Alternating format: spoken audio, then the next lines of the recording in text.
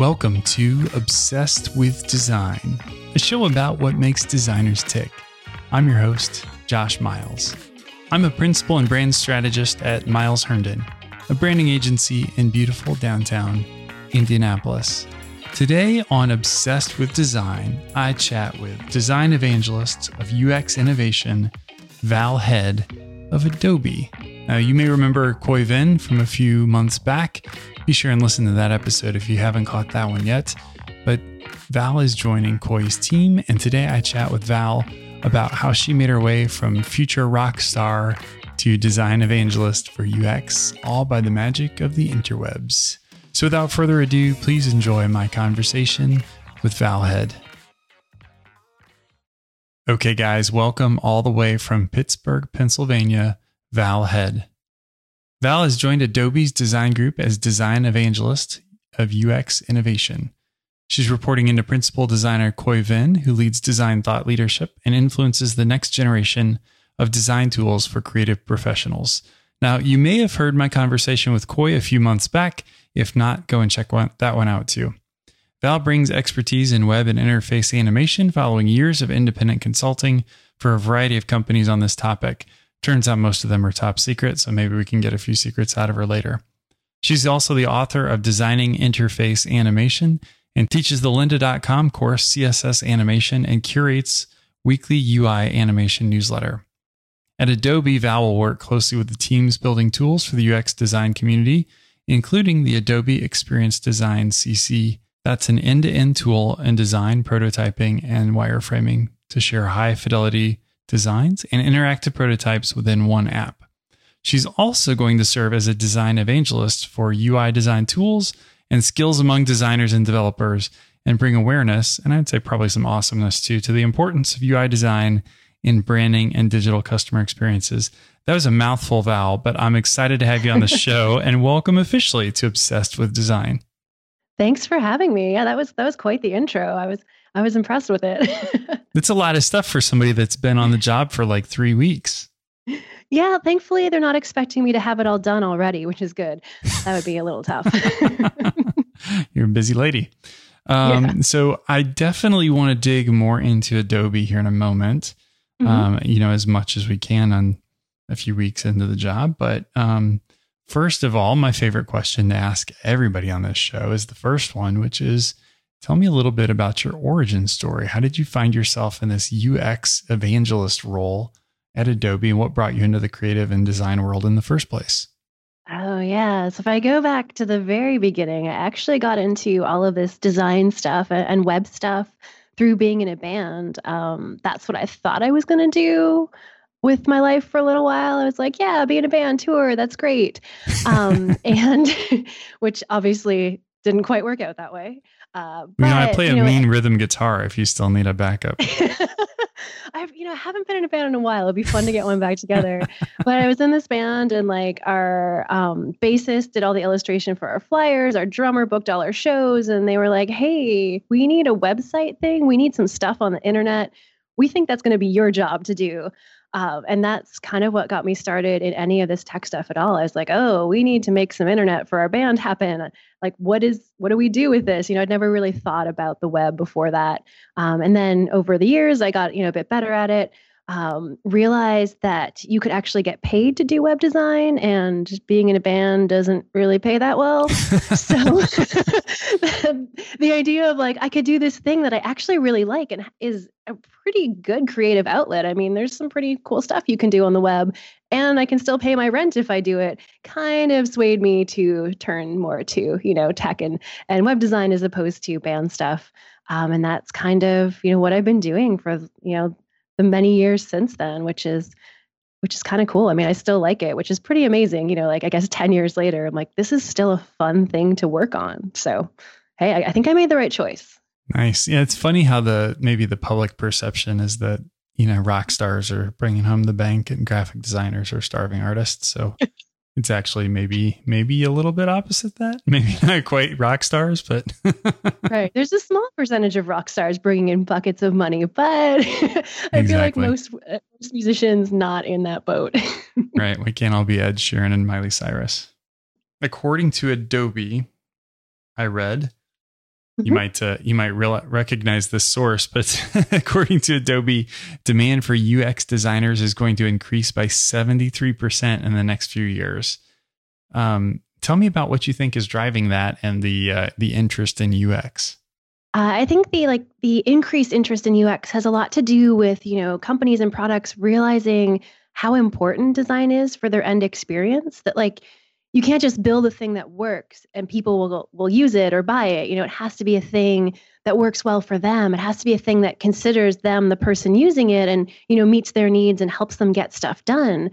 And those are all the things that UX designers focus on, is how to make this an approachable thing, how to consider the human aspect of it, and not just the checking the boxes of this is functional, it works.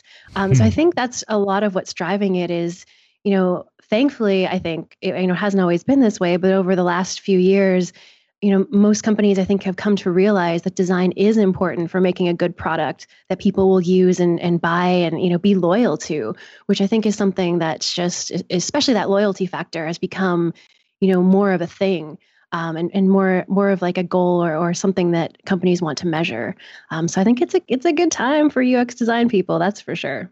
So it would appear that Adobe is all in on this UX thing.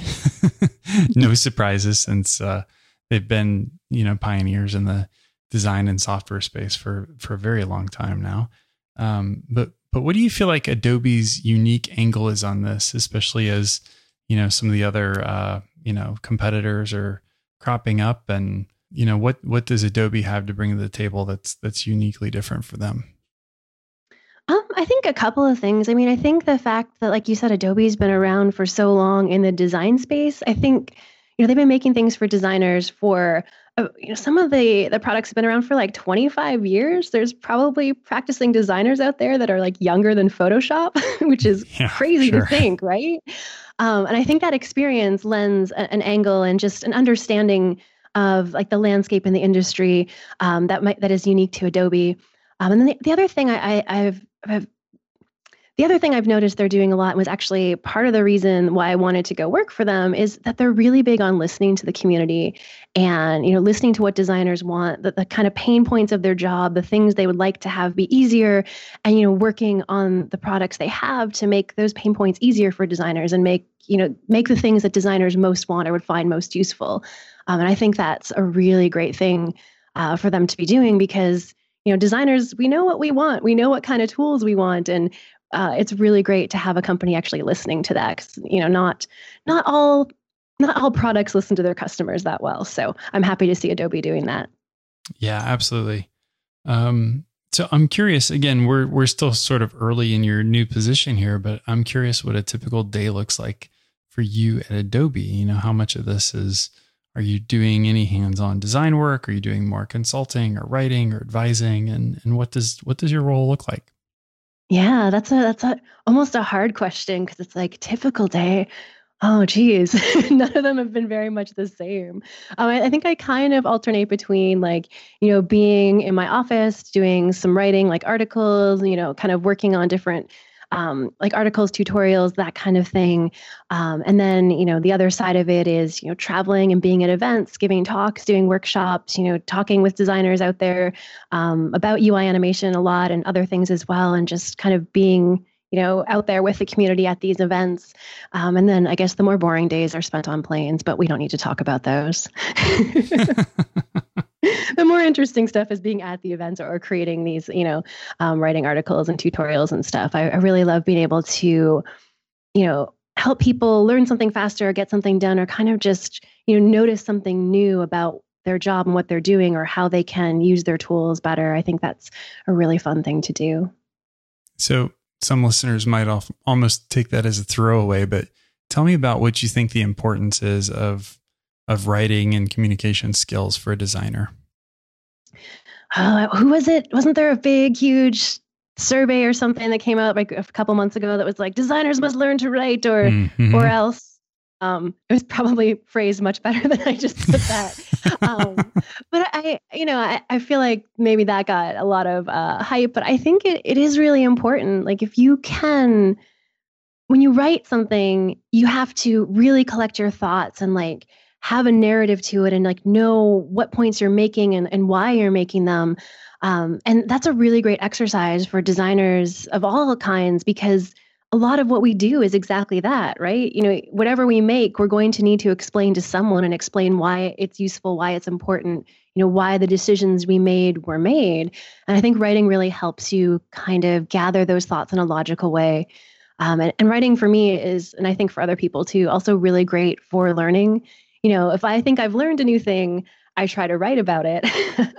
And if you can write coherently about a thing, you've probably actually learned it. It's a pretty good challenge. It also really helps these things stick in your head more. If you can convey what you've learned to someone else through writing or, whatever else, but I think especially writing, it really sticks with you more and you have a better understanding of this new concept or new thing that you've learned. So it's pretty darn useful, I think. I feel like I should couch this story I'm about to tell you with the asterisks that this was all because I didn't know how to use the darn thing. But in the late 90s, I had this saying, and it was Illustrator is the devil. And it was because I hadn't taken the time to learn how to use the darn pen tool. And then I got invited to teach at a local university this Illustrator class. And I was like, you know what? This is a really good excuse for me to have to learn the software inside and out. And lo and behold, Illustrator was not the devil. I just didn't know what the heck I was doing before teaching it. But I think it's sort of like writing. If you have to write it, if you have to explain it to somebody else, you are going to learn so much more than you would just knowing enough to get the job done. So I think writing is just like that. So if you're going to explain your point of view or try to describe to somebody else an idea or a theory, you have to really formulate that in your head first. Oh, exactly. It's great for that. And that's also kind of, I think, what makes it so hard is you're like, oh, I'll just write this thing up. And you're like, oh, I need to think about this harder. I need to figure out what it is that I know and what I want to say. And that can be so hard sometimes. So writing's good. It's just not easy. Well, I know that we talked with Coy a little bit about this previously, but the team has at least changed by one. My guess is more than that since we chatted. So tell me a little bit about what this UX team looks like and how big it is and kind of geographically where everybody's at these days. My immediate team with Coy is actually pretty small. We're not all the UX people in all of Adobe or anything like that. But we're spread out around the country. We've got, Coy in New York, me also on the East Coast, and then 2 other women on the West Coast. So we're spread out a little bit. And essentially the biggest goal of our team is to really help connect Adobe to, the people using their tools and the designers using their things and, kind of helping improve that feedback loop of the things that designers are most interested in and kind of, bringing Adobe closer to its customers in that way. And we're doing that all through various ways. Like a lot of these things are through events and writing and that kind of thing. I think the more we're in touch with the community through these various, either online things or in-person things is really helping us, get the most out of what we're trying to do. Excellent. So how do you, or maybe the better question is, how do you focus your efforts? So are you reaching out more to conferences and organizations to evangelize, or are you doing more one-to-many kind of presentations via video, or like we mentioned, the lynda.com course, or what's kind of the strategy look like there? A lot of what I'm doing in the immediate next few months is, in-person events. A lot of it's just talking about UI animation and how we can design that well, how to use it well as a design tool and, use it effectively, that kind of thing. So a lot of in-person events, either speaking or workshops, just kind of helping designers get their head around how animation can fit into their process. So that's kind of my main focus the next few months. And then I assume it'll expand a little bit from there, but that's as far into the future as I know so far, at least for sure. Well, maybe this goes back to your consulting practice a little bit. So as a designer and as a consultant, how did you identify things that made for a great client? Oh, yeah, that's a good question. I feel like it had a lot to do with how they would phrase their problems, at least for clients, of how they would phrase what it is they wanted you to help them with. If they sometimes people come to you with a problem and they're like, they almost already know the answer and they just want you to, do their version of the answer. And I feel like that can lead to some pretty difficult projects because, they've already made so many decisions. You're just in to finish it, which maybe isn't always the best way to start off a relationship. I always thought the best projects came out of clients who came to me very early in their kind of problem figuring process, where they might be like, we know this thing isn't working, or we know this part of our design system is kind of a mess and not really a system, or something more along that lines of those bigger questions. And they'd be coming to me to help them solve that and figure out what the answer is and how to, then act upon it.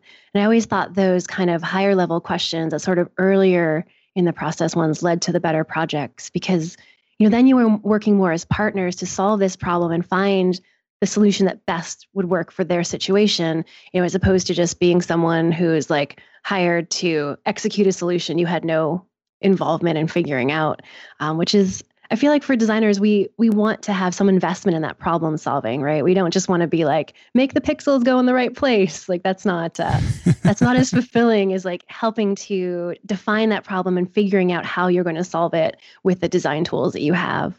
That's so much more interesting and so much more fulfilling.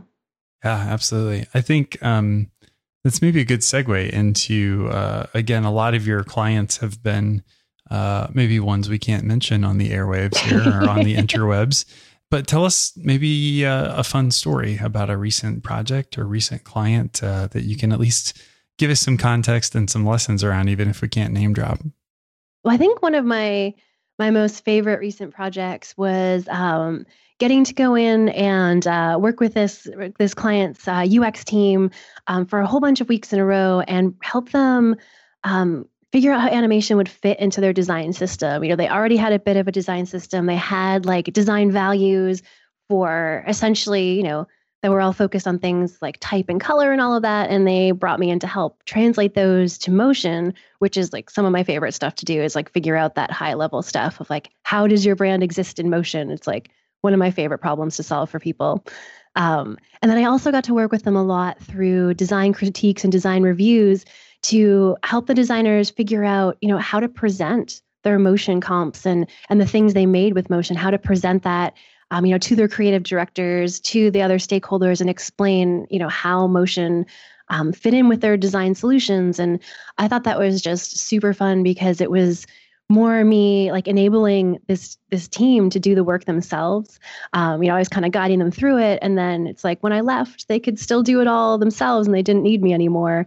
And in one hand, that's kind of scary. You're like, oh, they don't need me anymore. But it's also, it feels really nice to be like, all right, I've helped you sort out this thing that was, really being a roadblock for you. And now, they're making bigger and better things than I ever could have made for them because they're, they know their product better than I do. And they're just, taking those new skills and making them become even more than I ever would have guessed. So very cool. That kind of stuff makes me really happy when I get to work on things like that. So will you be in a position at Adobe to help inform features or changes or improvements to the product itself? At least in some way. I mean, I don't think I can go in and be like, what feature you need to make right this second. I mean, I haven't tried that yet, but I feel like that would not go over well. But a big part of, the way Adobe's figuring out what to put or what to create as new features is listening to the design community and, figuring out what's important to them and what kind of things they want to get done. And that kind of feedback loop of helping them gather that information is a big part of what I'll be doing. So I think I'll get to influence it that way, even if I can't demand only the features I want. Well, I think former guest of Obsessed with Design and friend of the show, Von Glitchko, would love to have that position if there was actually a job where you got to say, make this feature right now, because he's always got some strong opinions on that, which I appreciate. So let's talk a little bit specifically about Adobe XD, because I feel like that's a good way that Adobe's maybe looking into these things. Tell me a little bit about how that's happening. Yeah, I mean, XD is kind of working in a very different way than I think a lot of maybe your traditional software projects or products rather would work. Adobe's really listening to the community, figuring out what kind of things they want, what's important to them. And XD's been coming out with these monthly releases where, it's like new things, fixes and new features every month, which I think is a really great timing to for people to see their feedback actually showing up in XD, right?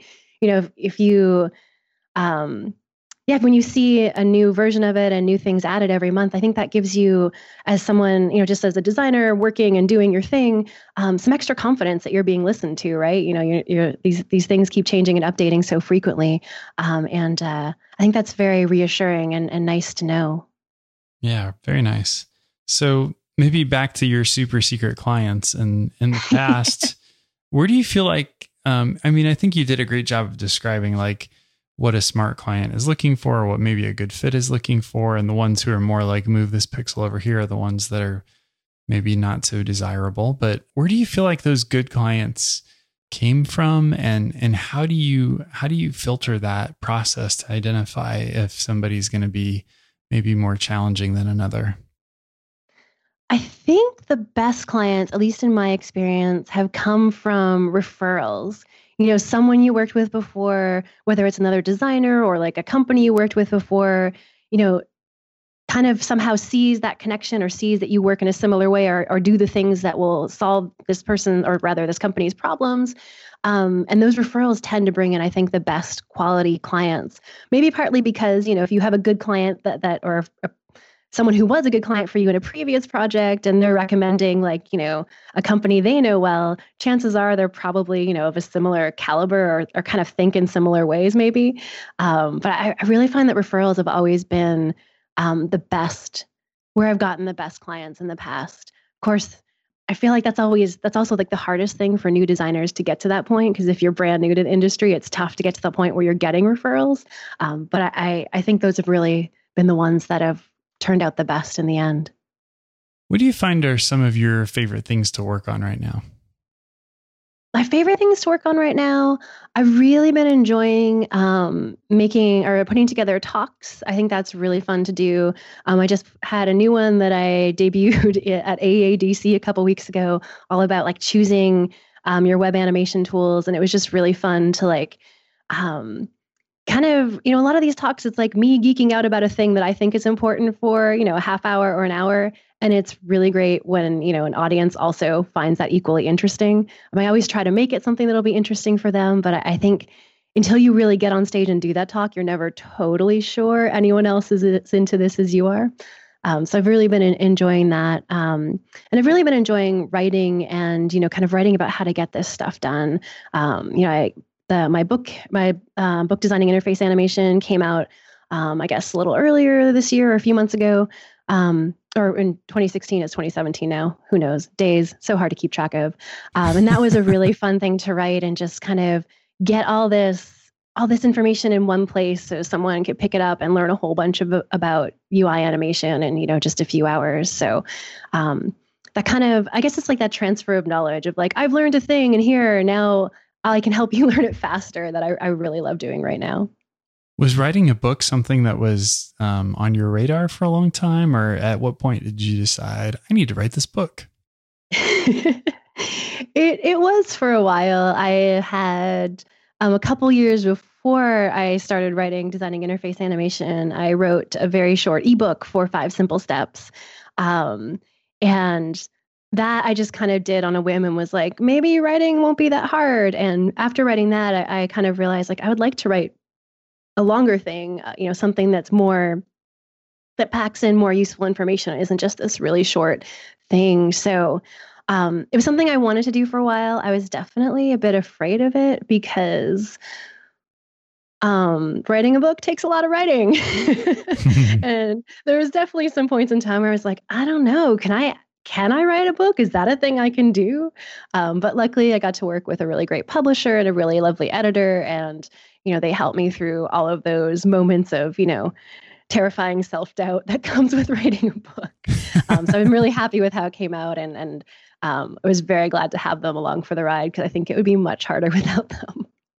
So how long was the process for this most recent book, kind of from the seed of, I think I should write this thing, to you've got a book in your hand or it's, available and published?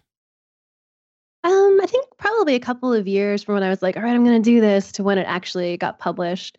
And probably like that first year of it was like kind of getting up the guts to like actually outline this book and figure out what it's going to say. And then, bringing that to publishers and seeing if they were interested in it as well.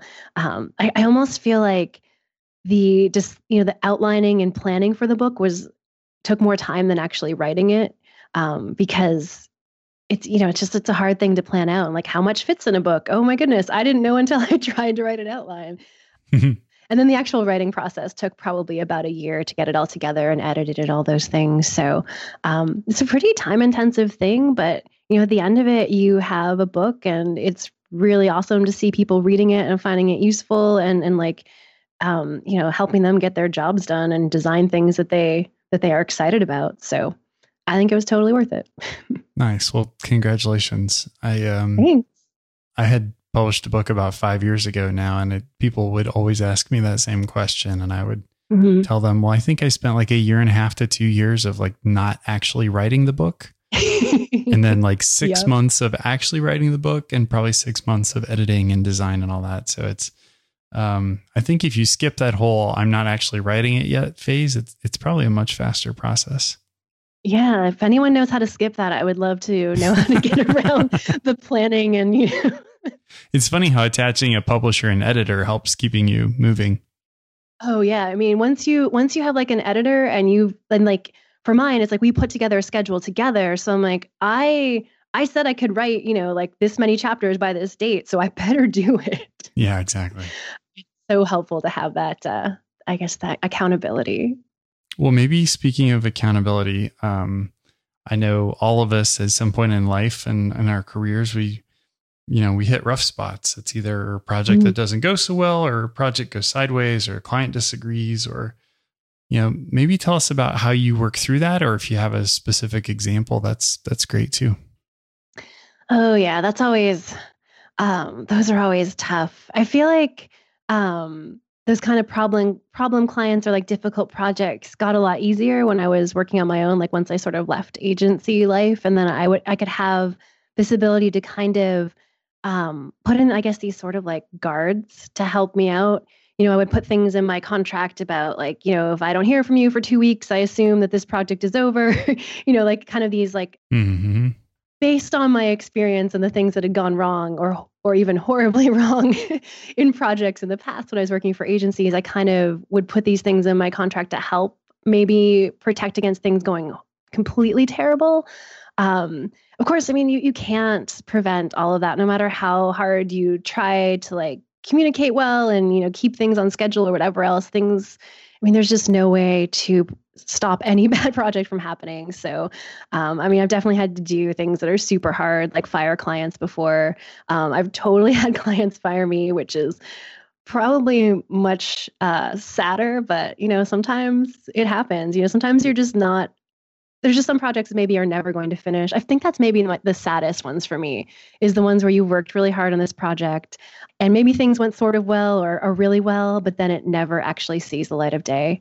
It never gets launched. It just kind of ends up filed away in someone's hard drive somewhere. Right. Those I think are the hardest hits. If you have to fire a client or if a client wants to stop working with you, you can kind of be like, all right, I screwed this up. Maybe I should have communicated better, or maybe my expectations were wrong. But when you feel like things were going great and then they just never end up seeing the light of day, I feel like that's much harder on your design soul. Right. So coming off of that, is there anything that you do for inspiration or to kind of catch a second wind? Oh yeah, lots of getting away from the computer, which I feel like is really hard to do sometimes. There's just so many interesting things on the internet. It's hard to go away. But I love going to like museums and things around town. We have some really great ones here. People put in some great installation art and things. I love talking to my friends who are like printmakers or, textile makers and like who actually make physical things. I always find talking to them and hearing about like kind of the challenges they run into and the things that they end up making out of it being very inspiring.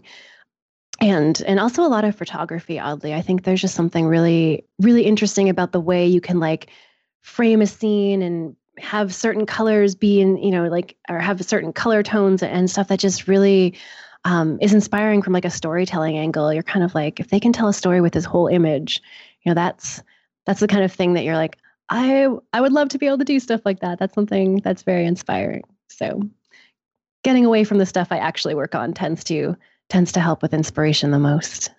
Cool. Yeah, I think getting that, just knock the cobwebs out and getting something fresh in your head. Yeah. Whether it's looking through a camera or just looking through two eyes is a pretty cool thing to do. And it's amazing what leaving a problem for a while will do for getting to be able to solve it. That's probably one of the hardest lessons I still probably haven't quite learned. Yeah, I swear back in the day when I was doing lots of Flash work, which was kind of like my foray into being able to code anything, that I would solve ActionScript problems in my sleep. That I would literally wake up and go, oh, I need to do this one thing in the ActionScript file. And then I would try it and it would work. And it's just amazing how your brain can continue to work on a problem even after you've stepped away from it. Right. Like you could stare at this for like the next 6 hours and never find the answer. Or you can go walk away and like, take your dog for a walk or have dinner and go to sleep and you'll wake up with the answer.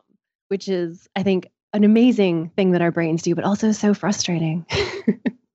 So I realize it's been a short stint so far, but do you have any surprising learnings or lessons that you've taken away from Adobe yet at this point? I don't know if it's any like surprising lessons or anything, but one thing I have been, I guess, really appreciative of, maybe not so much surprised by, but just like how many like super smart, dedicated folks they have working there. I mean, I've talked to a lot of people, getting onboarded and just trying to like figure out the lay of the land and in Adobe. And I feel like every single person I've talked to is really passionate about what they're working on and like the problems they're trying to solve. And just like generally the kind of people I'm like, I could hang out with you all day and listen to what you're working on. So I've really loved all the people I've gotten to meet through this, and I'm super excited that they are like my teammates and my coworkers because like I kind of just feel like they're super positive and just really smart people, and those are the kind of people you want to be around. So I was very happy to find out that that's still most of the people at Adobe. So that was fun. I appreciated that. Yeah, nice. And one of the things that crossed my mind when you told me you were working out of Pittsburgh was, I got to think most people who are like maybe in the Midwest or they're not somewhere where Adobe necessarily has a big office or a big presence. The thought that a young designer would go work for Adobe may sound like just like a total pipe dream or something that's just completely unattainable. So what would you say to those young designers who are like, oh man, I wish I could work at that cool place, but I never want to move there? Like what's reality look like for them? I think, no matter where you're from, your work speaks for you and your abilities more than your geographical location.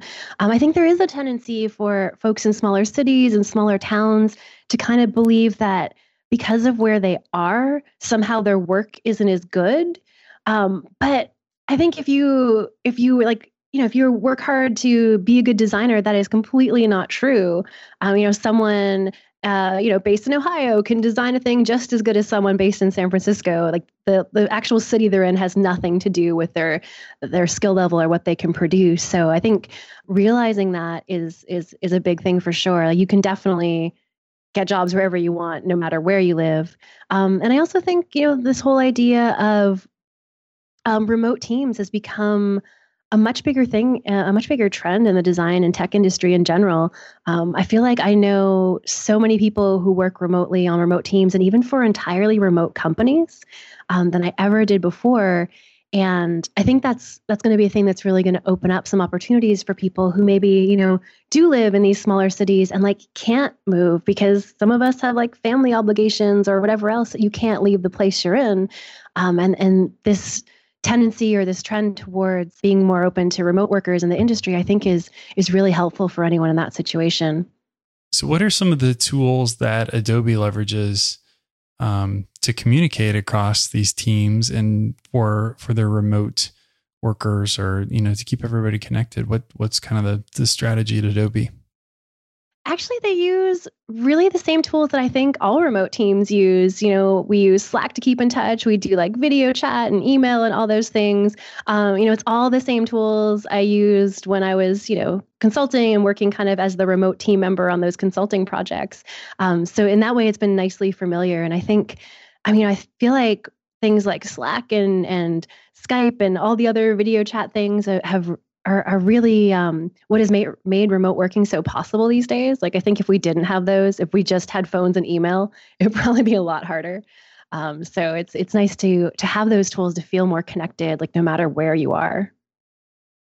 Nice. So what would you say? And again, I understand your exposure is maybe not years and years and years, but what do you feel like are maybe some misperceptions about Adobe or maybe about UX design specifically, and what do people just not quite get about those things?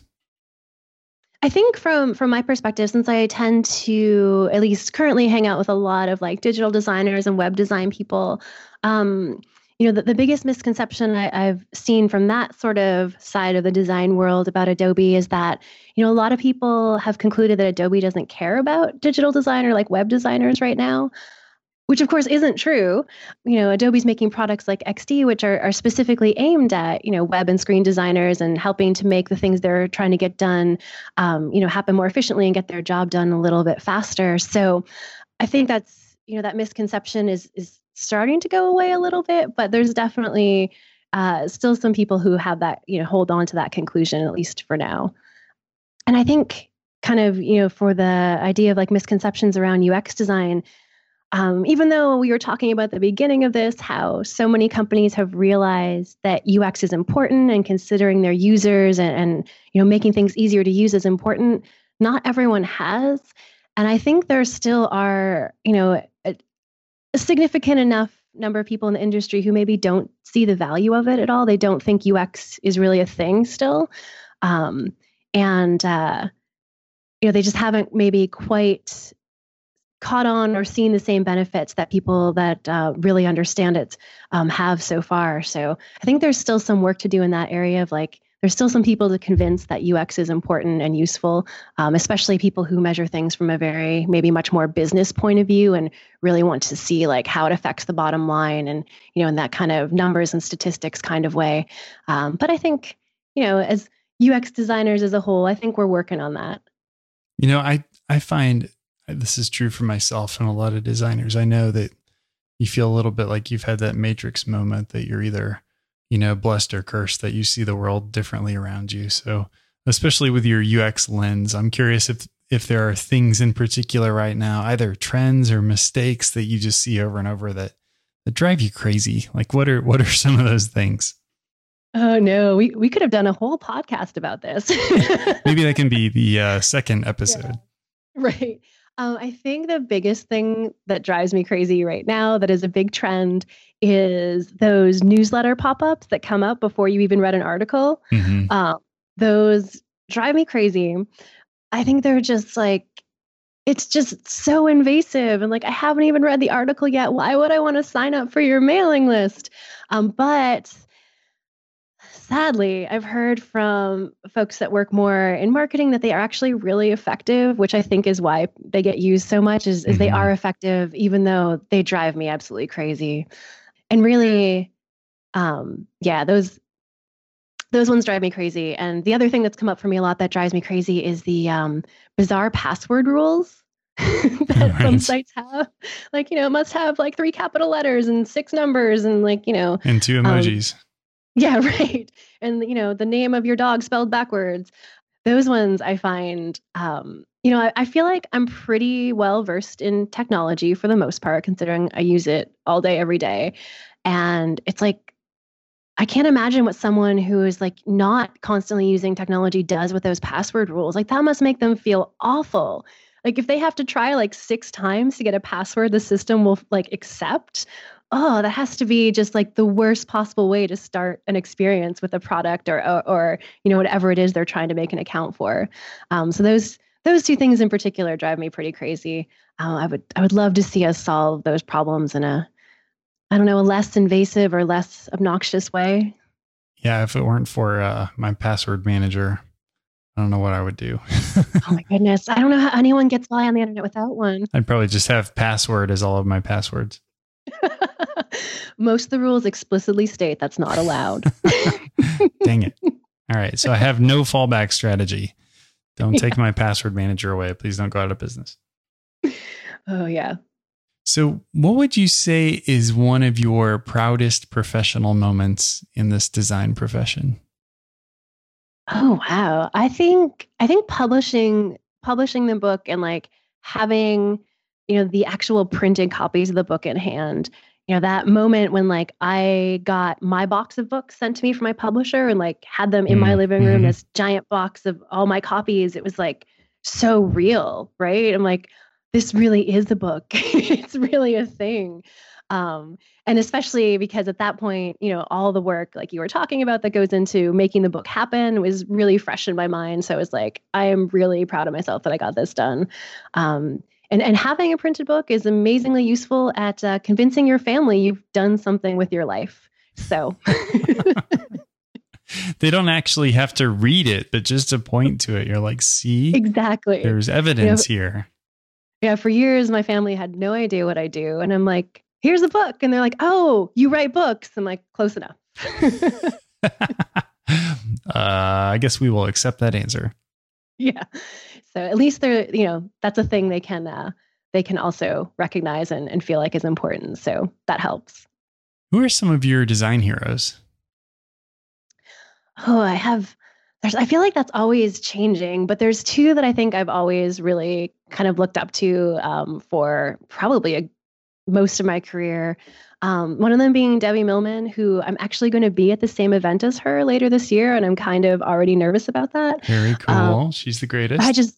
Yeah. And I love her, just her dedication to like design education. I love her interviewing style, just the way she discusses design on her podcast and in her writing and everything. I think that there's just her approach and outlook on design is just really wonderful. And I kind of like aspire to have that kind of, just, I don't know, intelligent discourse about design when I talk about it, which clearly I've got a ways to go considering that didn't quite come out very smoothly. Another one that I've always really loved is Saul Bass, kind of like going back in time, but just the amazing way, actually really the way anyone got design done before computers, I'm kind of always amazed at, but the way he translated work from like posters to, movie titles. And there was always that kind of sense of, liveness and motion in all of his layouts, even if they weren't actually motion pieces. There's just something so amazing about the simplicity of the way he designed things, but yet they weren't simple. I feel like I could look at, Saul Bass titles and Saul Bass posters like every day for the rest of forever, and I would never get tired of it. Do you have any big dream projects that you'd like to do in the future? Yeah, I think I've been reading a lot about like robots and stuff lately, so I feel like a dream project would be able to like design like the personality and like I guess like face or whatever the robot would have, like however it communicates with the outside world. I think that would be really, really fun to do. I assume also really hard, but I think, kind of figuring out how to create something that has like almost a human enough personality for humans to interact with, yet still be a robot could be very interesting. And it'd be so much in just, as far as like visual design, as well as like, movement and all of those things. I think it'd be a really amazing challenge. I imagine if I ever did get to work on a project like that, I would not be doing it alone. So, it seems like the kind of thing you need a pretty awesome team to get done. But robots seem pretty cool. Okay, so maybe the answer to this is robots, but but I'm curious. This is another question that we ask all of our guests.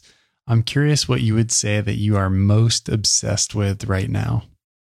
Oh, actually, I can answer with not robots, so you're in luck. Sweet. I mean, robots are pretty cool, but other things that are cool.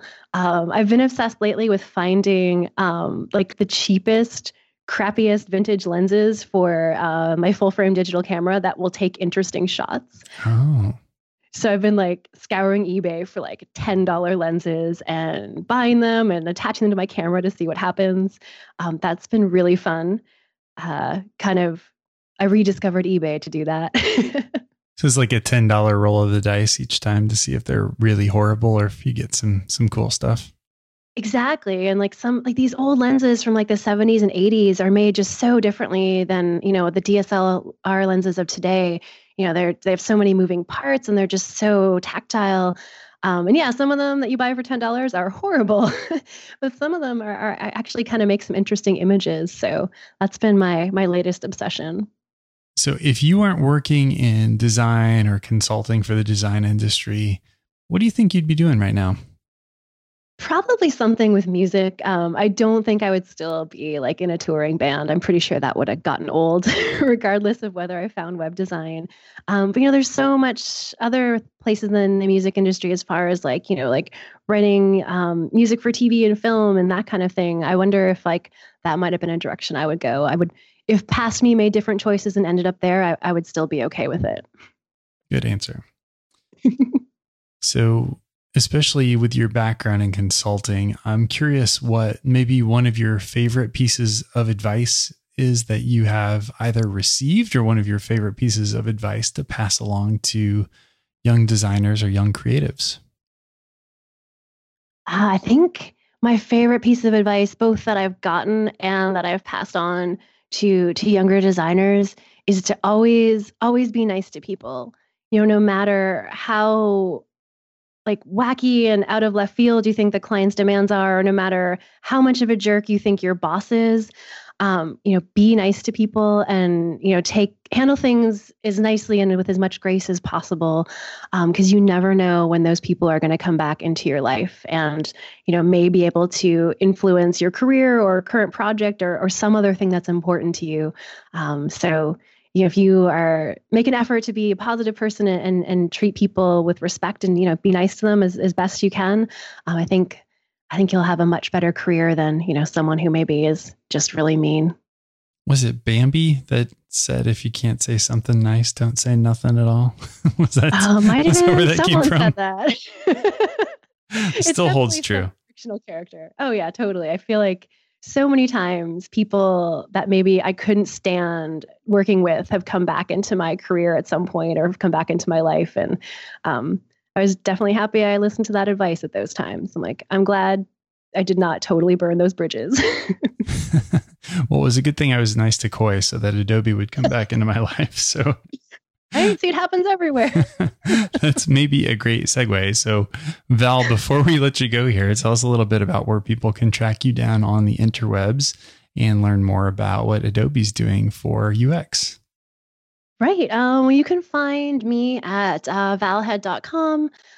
You can find my newsletter at uianimationnewsletter.com. I'm also on Twitter as VLH, and my book is at designinginterfaceanimation.com. Adobe has a great site with all sorts of things talking about design. You might want to also look up some of the XD articles because there's some pretty interesting stuff in there. But yeah, that's a lot of internet for everyone to look into. So that's probably a good list. It's a good half day worth of interwebbing. Yeah, well, there's so much on the internet. It's hard not to spend a lot of time there. Well, Val, thank you for chatting with us today, and thank you for being obsessed with design. Okay, kids, that is episode number 76 in the books. Thanks so much for listening. Do me a favor this week and download that Koi Vin episode as well, and let me know what you've learned from Adobe. Tweet to @JoshMiles and @ObsessedShow, and let me know who you think we should interview next. Be sure and sign up for my email list as well to get my thoughts on brand strategy delivered to your inbox. Visit milesherndon.com/Josh. Obsessed with Design is a product of the Design Obsessed team at Miles Herndon, a branding agency located in beautiful downtown Indianapolis. Our show is always edited by the talented Gen Eds at the Brassy Broadcast Company. Thanks for listening. We'll see you next time.